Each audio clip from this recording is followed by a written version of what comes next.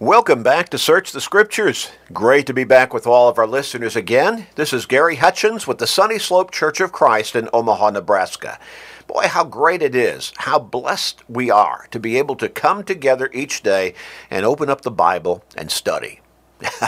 You know, I've talked many times about how blessed we are to have that kind of freedom, and not just to be able to do it on a private basis or maybe just with a few people around us, but we can get on the radio, we can get on television, we can get on the airwaves of media, mass media, and we can teach God's Word on a broad-based scale. In fact, through the technology of the internet, we can spread it all over the world. And we're thankful to be involved in that at the Sunny Slope Church of Christ. And all the glory and praise and honor and thanks go to God. We do pray that as we study together each day here and search the Scriptures, that you are learning more and more Bible. You see, faith comes by hearing the Word of God, Romans 10 and verse 17. And so our prayer is that as we study together each day from God's Word, that your faith is growing, that your faith is getting deeper and stronger and richer, that you're coming closer and closer to God, and that ultimately you'll make up your mind to come to God through Jesus Christ for the remission of your sins and for salvation, repenting of your sins, confessing your faith in Christ as your Lord and Savior and God's Son, and surrendering to Him in baptism, so that the blood that Jesus shed on that cross can cleanse you of the guilt of your sins, and you can be born again spiritually, made new spiritually. Begin to walk a new life, as the Apostle Paul put it in Romans chapter 3, verses 3 through 5. Oh, we want to help you get to heaven. And that is all to God's glory. We're just thankful to be His servants, and that He has blessed us with the means, the abilities, and the opportunity to be able to reach out to so many through this program. And our prayer is that it's a blessing to you. Now, we want to encourage you to do more than just listen to this program. If you're in the Omaha area, come and visit with us, worship with us, study with us, grow spiritually with us at the Sunny Slope Church of Christ, 3606 North 108th Street. 3606 North 108th Street. But for those of you who are outside of the Omaha area, and maybe for some who are in other parts of the country and the world, go to our website at churchofchrist.com, churchofchrist.com. Scroll down the home page to the podcast button.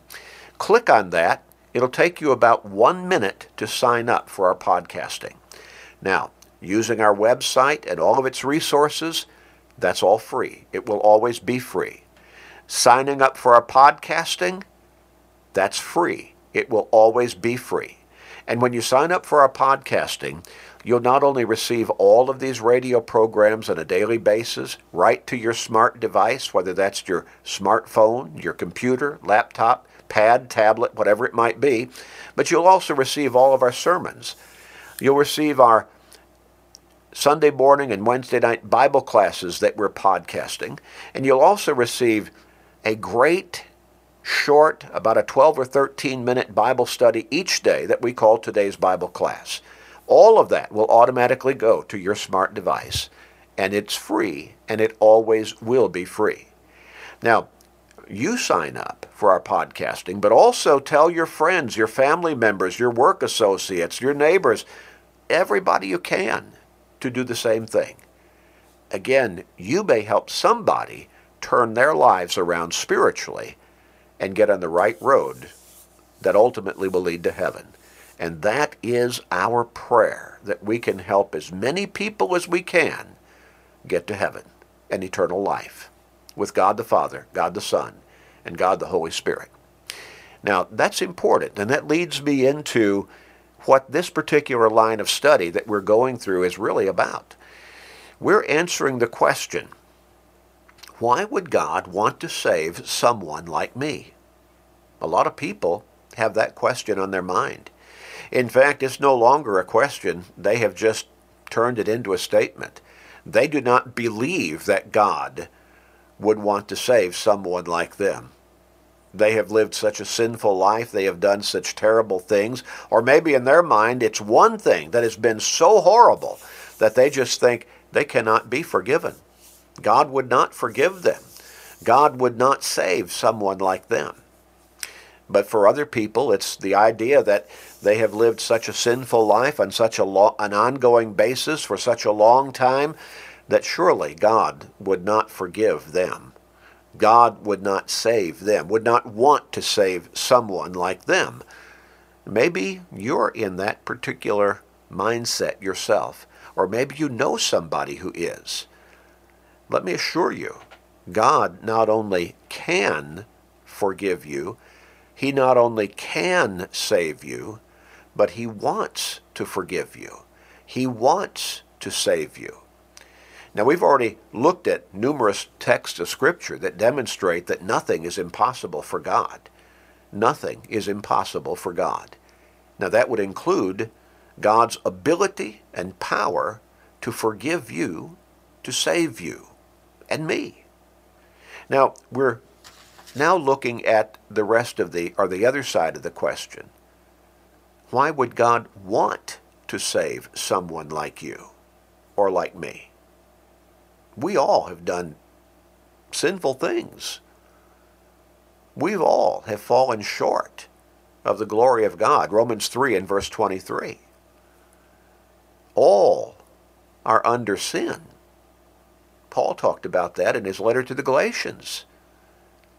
Why would God want to save someone like you and like me? Bottom line, because He loves you. In John chapter 3, we look at verses 16 and 17. We know verse 16 by heart, don't we?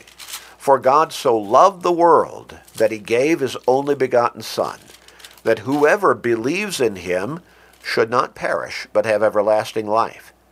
Now verse 17. For God did not send His Son into the world to condemn the world, but that the world through Him might be saved. Now let's analyze some points made in those two verses. First, verse 16. For God so loved the world. You are part of the world, aren't you? That He gave His only begotten Son, that whoever believes in Him should not perish but have everlasting life. You are included in that statement, the world. You are included in that term, whoever believes in Him.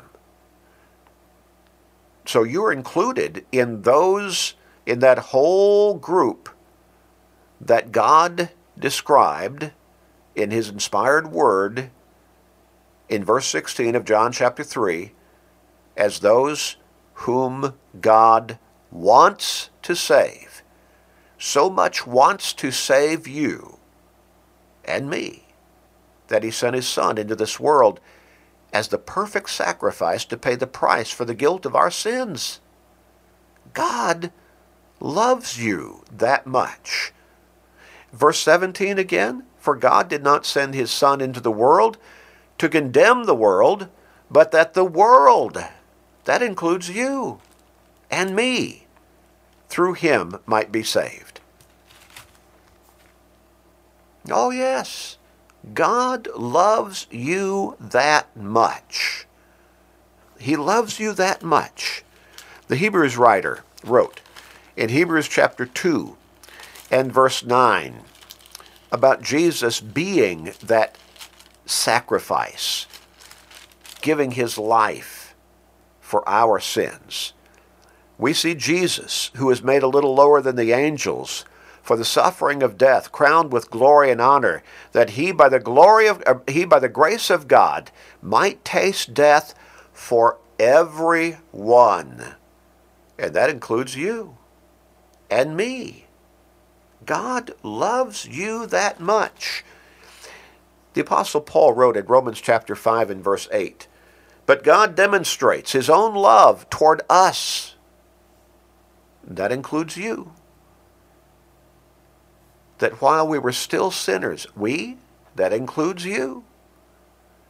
God demonstrates His own love toward us, and that while we were still sinners, Christ died for us. That includes you and me, us. God demonstrated his love in such an emphatic way that he sent his own son to that cross to die, to pay the price for the guilt of our sins, of your sins and my sins. In fact, Paul, in his 2 Corinthians letter, he wrote in chapter 5 and verse 21, "For he, God, made him, Jesus, who knew no sin," Jesus lived a perfect life, "to be sin for us." In other words, he bore the guilt of our sins, your sins, my sins, the sins of all humanity for all time. He bore all of that guilt on himself as he hung on that cross as the perfect sacrifice to pay the price for the guilt of our sins, including yours and mine. He made him who knew no sin to be sin for us, that we might become the righteousness of God in him. Again, notice that word us. That includes you and me. Notice that word we, you and me. And again, all of humanity. God demonstrated emphatically, vividly, demonstrably that he wants to save you and me. In Ezekiel,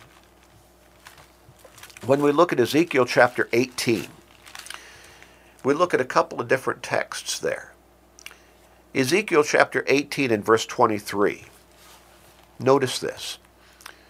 And this is God speaking, "Do I have any pleasure at all that the wicked should die, says the Lord God, and not that he should turn from his ways and live?"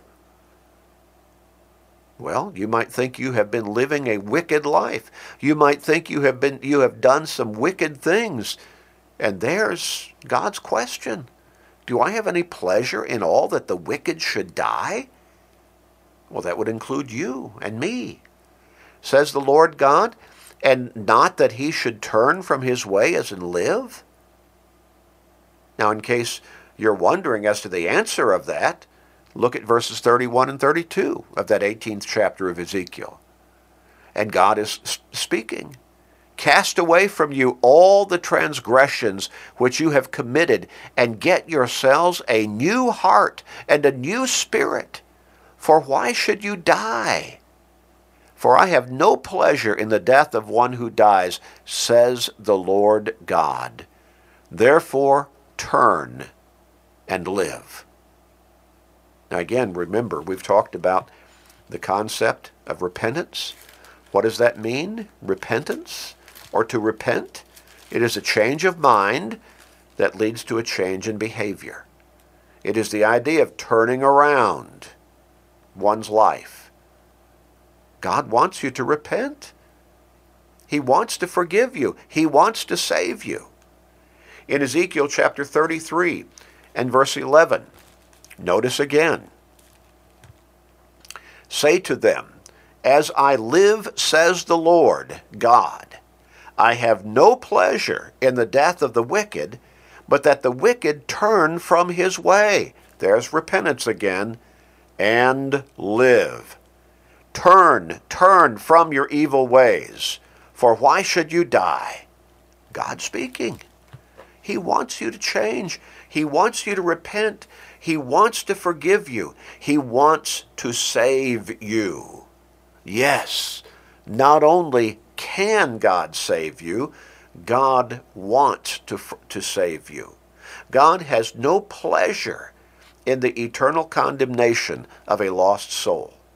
Now, he will hold us in judgment if we do not repent, if we do not come to him for forgiveness through Jesus Christ, if we're not baptized so that the blood of Christ can cleanse us of the guilt of our sins, Acts 22 and verse 16. But he wants us to come to him in that obedience, in that faithfulness, in that surrender so he can save us. He wants all to turn from their sinful ways. In Romans chapter 2 and verse 4, the Apostle Paul wrote this. Romans 2 and verse 4.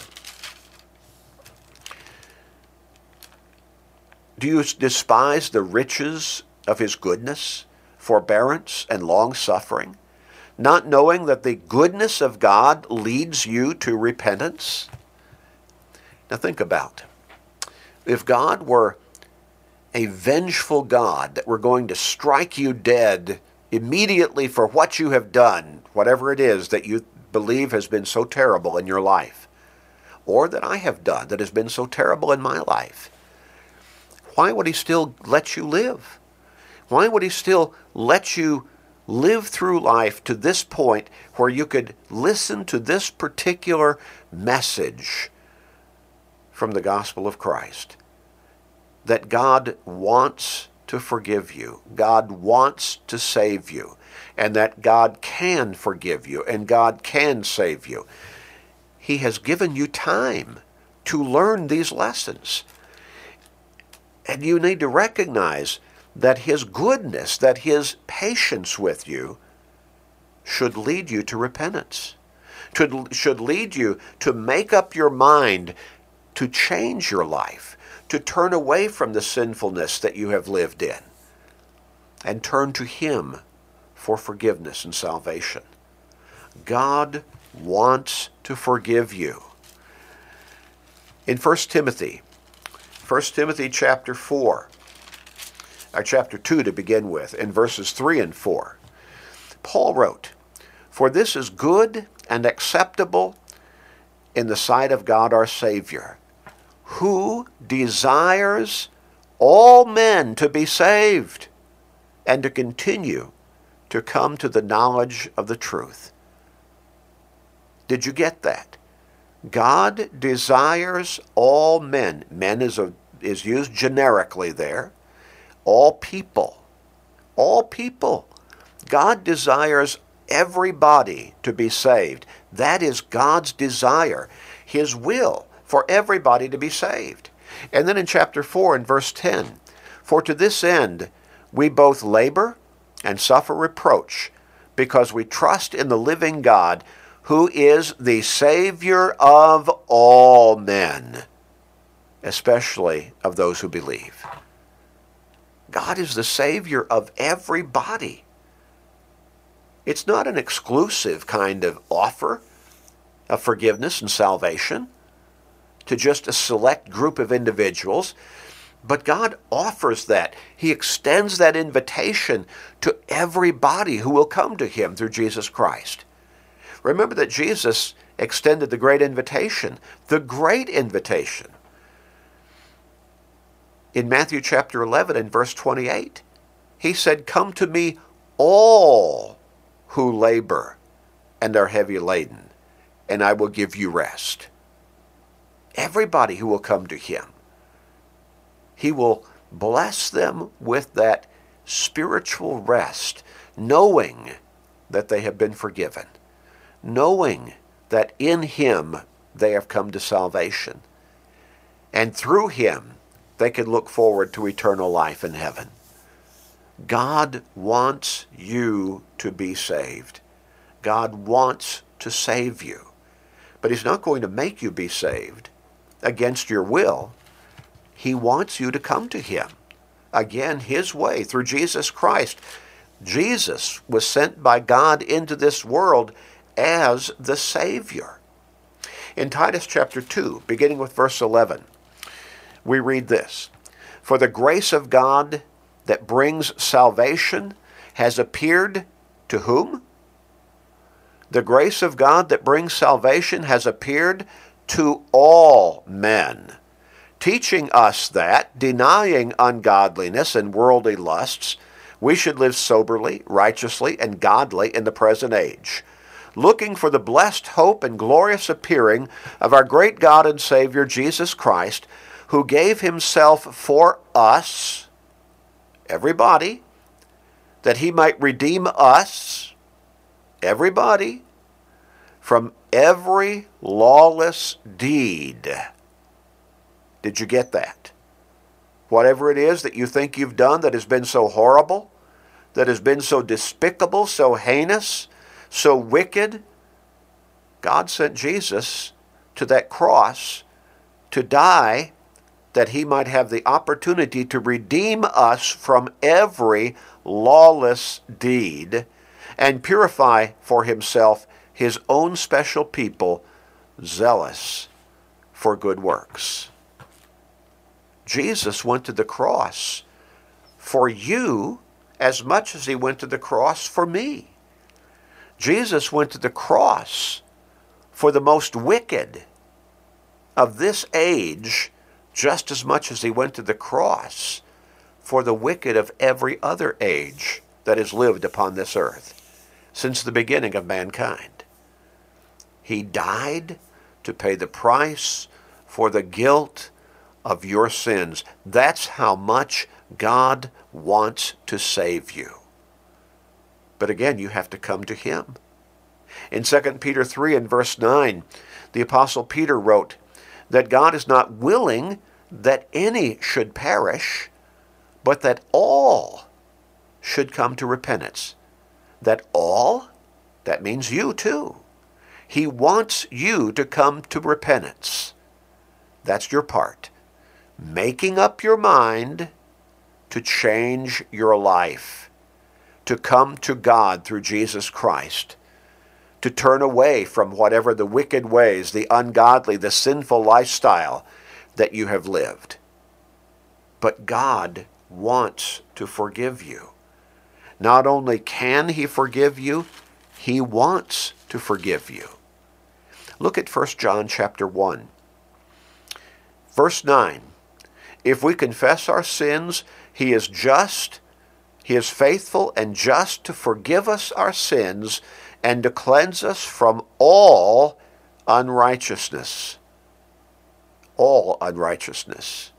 That means whatever sins you have committed, whatever wickedness you have taken part in, whatever horrible thing that you have done, God not only can forgive you and save you, he wants to forgive you and save you.